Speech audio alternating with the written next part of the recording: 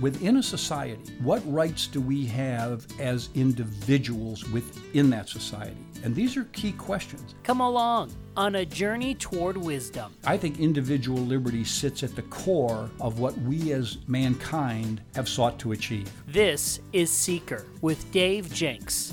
I'm Matt Hayes. Dave, as we continue on with our Seeker podcast series, in our last one, we talked about spirituality and how we're all connected. Is there kind of an underlying set of principles that, since we're connected on this higher level, are there a set of principles that truly connect us? Is there like a set of principles that we all genuinely, truly live by? I think it's what we're seeking for. I mean, we are seekers, and I think as human beings together, as a society, as mankind, as civilization, we're on this search for what is it that holds us together, pulls us together, and makes our lives together more fulfilling and easier and more cooperative, and we're looking for that. And so it's interesting, Matt, because I think as a seeker, it's strange that we sort of, in the middle of these series, which are going to be the middle of my book, we've really come, first of all, to this spirituality, which is interesting because we started out with looking at ourselves as seekers and then ourselves in terms of how we work mentally and cognitively and how we deal with emotions and feelings and kind of self-awareness and self-understanding. And then we moved into looking at the world, science, the big world, things we know way outside us, then closer and closer to Earth, and then finally life itself. And then that led us in, we felt naturally, to being curious about, is there some divine force behind all of this? Something we would call God or a universal intelligence or a higher power. And that led us to our discussion on spirituality. And now, in a sense, and I think as a seeker, this is what happens for me. Now I come back to, okay, what matters for us as human beings? And how do we work together?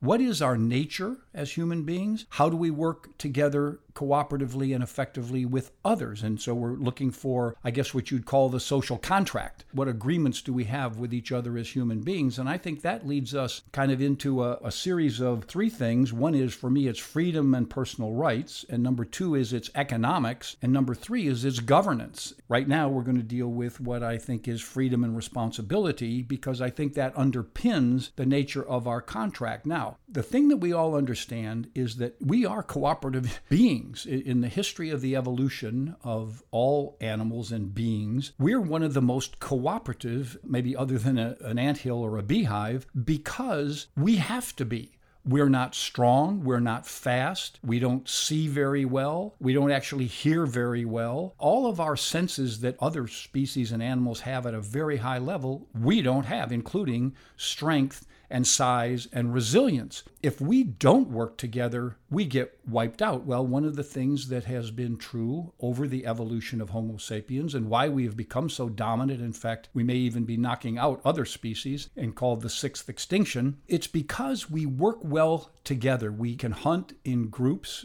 as tribes, and we can do things cooperatively. And a gentleman by the name of David Christopher, who I listened to on a thing called Big History, said that he thought that the key characteristic that made Homo sapiens different and effective was shared learning. In other words, we can pass learning on to each other. We do it verbally, we do it in writing, we do it in classrooms, we do it every which way, so that we pass on wisdom from one generation to the next much more effectively than any other species does. And so that gives us this tremendous advantage. So I think what we're trying to do, Matt, as human beings, is learn how to survive. We need each other to do that. How to gain security and comfort. We need each other to do that. How to have, somehow we are built in for a need for a sense of belonging, to be loved and nurtured and cared about. Of course, we need other people to have that, but it seems to be an emotional need that almost all of us have. And then there's esteem. How do we feel confident, strong, and good about ourselves? And again, that has to do in our ability to work with others, achieve in relationship to others, and be considered to be respected. And so I think all of those things require us to work together. And so, yes, I think there is a set of principles. I think we disagree on a lot of them, but I think underneath it all is a set of principles which you and I are going to explore in this session. I'm a bit of a history nerd, and one of the reasons why I love looking back at history for our country and pretty much all over time around the world is because this kind of social contract that you talked about, all these different kind of agreements that people have kind of changed and evolved over time. So I want to ask you about that. How has this social contract that humanity has gone by evolved over time? Well, it's evolved massively, and of course we don't know exactly what it was like in long ago days, 100 100,000 years ago. But we do know in the Paleolithic era, when human beings were hunter-gatherers, they worked in small groups, tribes. They went and they hunted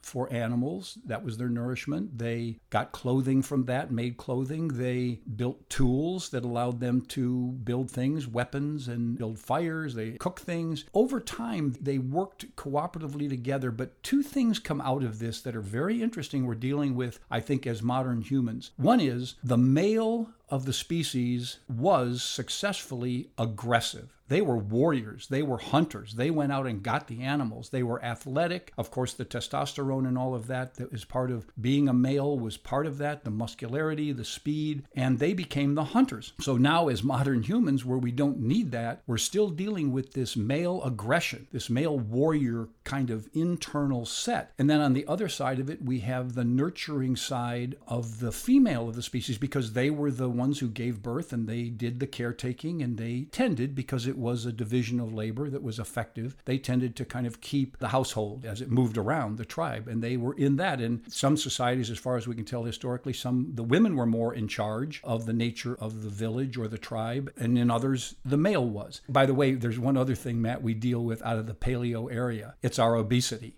because we are oriented for eating more. Because paleos, whenever they had an animal to eat, they ate it. They ate it big, and they loved fat, and they loved protein, and they loved salt, and they loved sweets, because it gave them the health they needed. And of course, they barely were surviving, so that was important. But now that we have this abundance of all these foods, as you know, paleo diets, actually, we have to be careful of that idea. It sounds good, but in fact, what it means is we overeat and we eat those things because it's in our nature. Now, all of that said, that kind of is the foundational, but then we moved into the agricultural age, and that was where we settled down and we learned how to domesticate animals and plants, and it allowed us to create more food and more shelter than we needed just for ourselves or a small tribe. We now could feed a bigger group of people, and that then allowed then for a division of labor, which is really important, because now we could have people do different things. Some were warriors, some were farmers, some were caretakers, some were building, they did clothing, and we started to get a wider and wider spread of occupations that served each other and made things work. But also we started to aggregate, rather than being small tribes and clans of maybe a few dozen people or maybe as many as 100 or so. We started to become villages and then cities and then city-states. Well, once we got to the city-state thing, now we got into politics and governance. Now we had layers of bureaucrats, layers of leaders, authority, rules, because it was all complex, and rules for trade, and it got complicated. And then, of course, in our modern area, we're into urban, which is that we have these massive cities with millions and millions of people in, and they have to get along, and yet services have to be provided to them. That's kind of how it's evolved. And now we have, of course, very complex interaction with the communication we have and everything since the Industrial Revolution. Here's the thing that's relevant to the rights that you and I are talking about. Historically, things kind of worked fairly equally in the tribe, although the tribe leader was important. Tribe shaman had another different power, the medicine man. But fundamentally over time, people were enslaved. They were told what they would do. They were told what their function was. The leaders, the power that be, or even sometimes the tradition said, you will do this. Then we had this layering of hierarchies of people, the people that were in the ruling class, the court royalty, and then maybe the barons and the lords who would own land and have agricultural areas. And then the people that worked on those were serfs, and they were basically enslaved. Slavery historically is a technical definition where you actually own the person, the being, and that was true, and that's still true in places. But it was even sometimes where it was just enslavement. And then there would be government rules that would say, you will do this, you will work this way. And then religions did that. Religions said, you will do this, and by religious dogma. And so it's been a battle,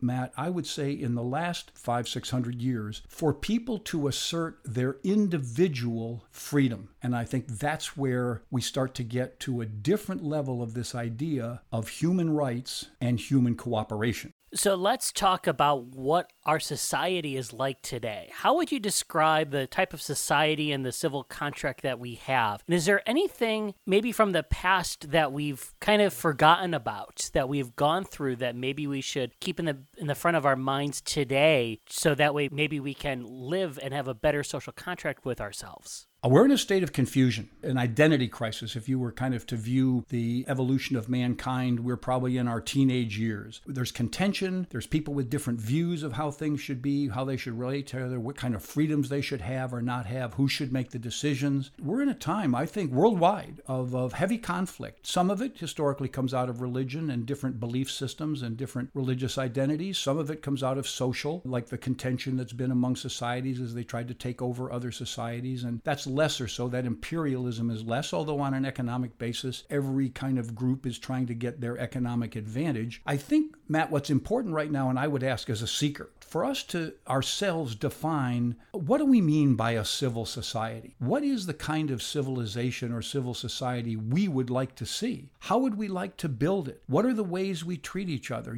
For me, I think there's a set of decency and treating each other with manners and respect. I think there's an openness for people to discuss things and debate them, even though they may feel passionately about them, but not to put the other one down simply because they have a different idea. I think it's allow the freedom of association, freedom of people of being together and doing things together, freedom of speaking out. I think there needs to be a freedom of economics and economic choices, my career, the way I do things, the way I do business. Within all of that, the rules, now we'll get more into this later, but the rules need to just protect the rights of individuals to make these choices and work cooperatively together. As our vision for cooperation out of choice as opposed to coercion moves, then I think we get a society that is smarter, is working more effectively together, is gaining insights, a productivity, and personal satisfaction. To me, those are the fundamentals of a civil society, and I think they're ones that are right now, if not at risk, they're in contention.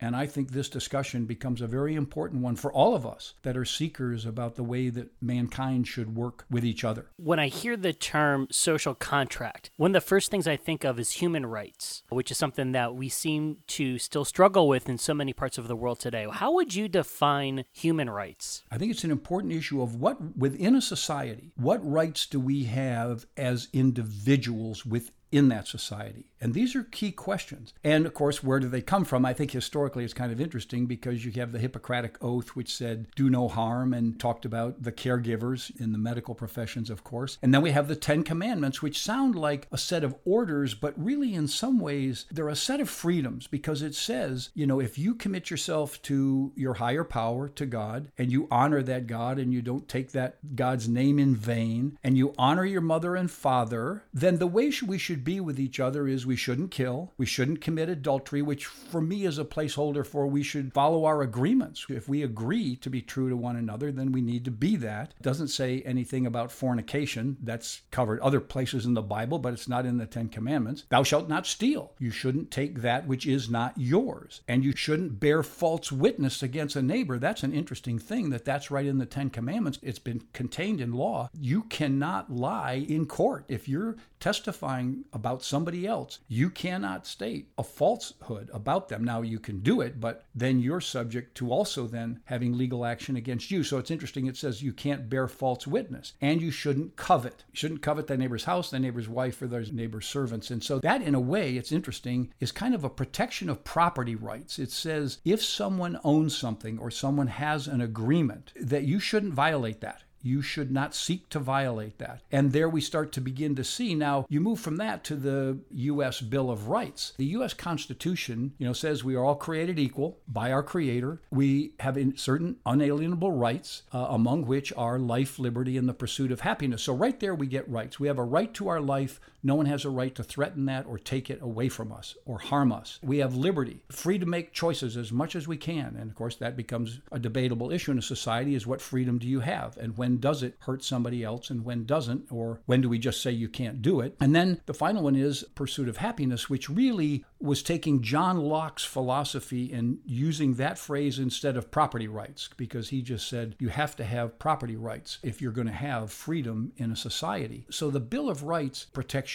clearly number one's a big one. Free speech, freedom of religion, freedom of assembly, freedom of protest, of speaking out. That is a big one. Right to bear arms is, of course, contentious, but it says you have a right to protect yourself. You have a right to protect yourself against others. You can't just expect that's going to happen automatically. You have the right to do that yourself. And then the other ones really are about the right to a trial, about the right to due process in that gaining a trial, not being able to be tried twice, not having to testify against yourself. And then we get down to the fact that you retain all other rights. The government is only given a certain number of rights over you. And then, of course, 10th Amendment, states' rights, which is that most of the power was intended to be in the states governmentally and not in the centralized government. I think that what we're all involved with is a discussion of what are the fundamental human rights that matter, and is it just the rights to do something, or is it the rights from something, like from poverty or from, not being taken care of, or what are the rights you can do and protection from? Those are the big debates that we're having right now, and we should have them. Is there a difference between rights and liberty and freedom? I believe that personal liberty, personal freedom, is the greatest invention in the history of mankind. Because if you took a look at all the history and the dictatorships and the serfdom and the authority that was controlled over people, and you realize the path we've been on a path to maximize individual freedom and liberty, freedom of choice. So, is it different from rights? No, I think it's the fundamental right. The right is freedom of choice. The right is freedom to live, freedom to do what I want, freedom to own property and use that property in the way I choose. That probably with that, more than a sense of difference between rights and independence, is really sort of this idea of rights and responsibilities. So on the one hand, we have the rights, which I think the fundamental one is freedom and free choice. And then the other we have is responsibility, and that is to not violate other people's rights. And as best we can, we'll get to this a little later, work cooperatively with others. I think individual liberty sits at the core of what we as mankind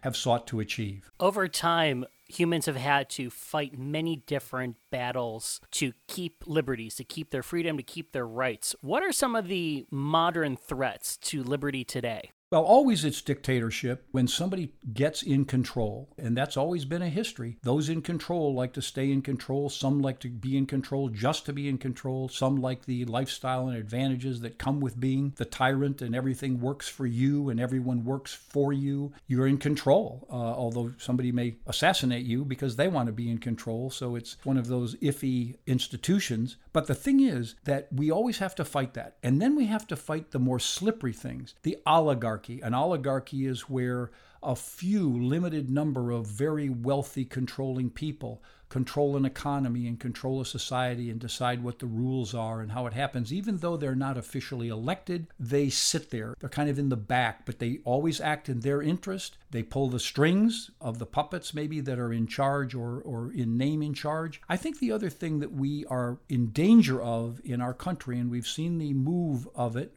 in the last 100 years particularly, is big centralized government. Because what our founding fathers knew and why they tried to put so many limitations in the Constitution against a large centralized government, they wanted it to be more at the state level and at the local level, was because once you get that much power and you get that much money centralized, now you have all the things that come into play that remove freedom. They do it subtly through regulation and requirements and procedures and taxation. It can be very insidious, and it sneaks up on you because you sort of aren't feeling it, because in general the societies may be abundant and doing well, but all of a sudden you find yourself very restricted by government control. And of course, as you and I know, the persistence of this comes from the Iron Triangle, which is this kind of automatic cooperation between politicians to get elected, government bureaucrats to keep their job and do more and more regulating, and special interests, which can either be a unique special interest or it can be a corporation that is a business special interest who have lobbyists and pay people to donate to their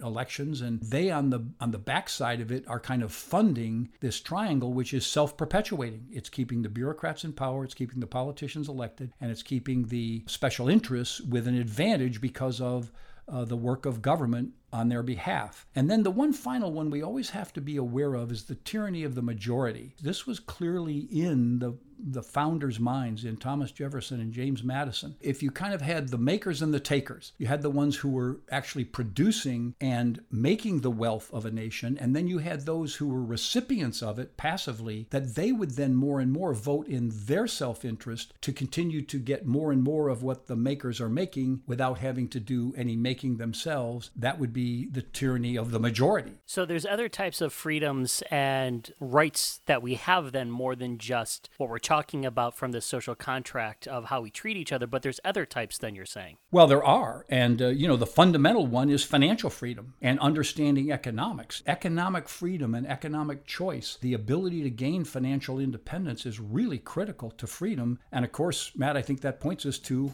our next episode. To hear other episodes of Seeker, go to davejenks.com.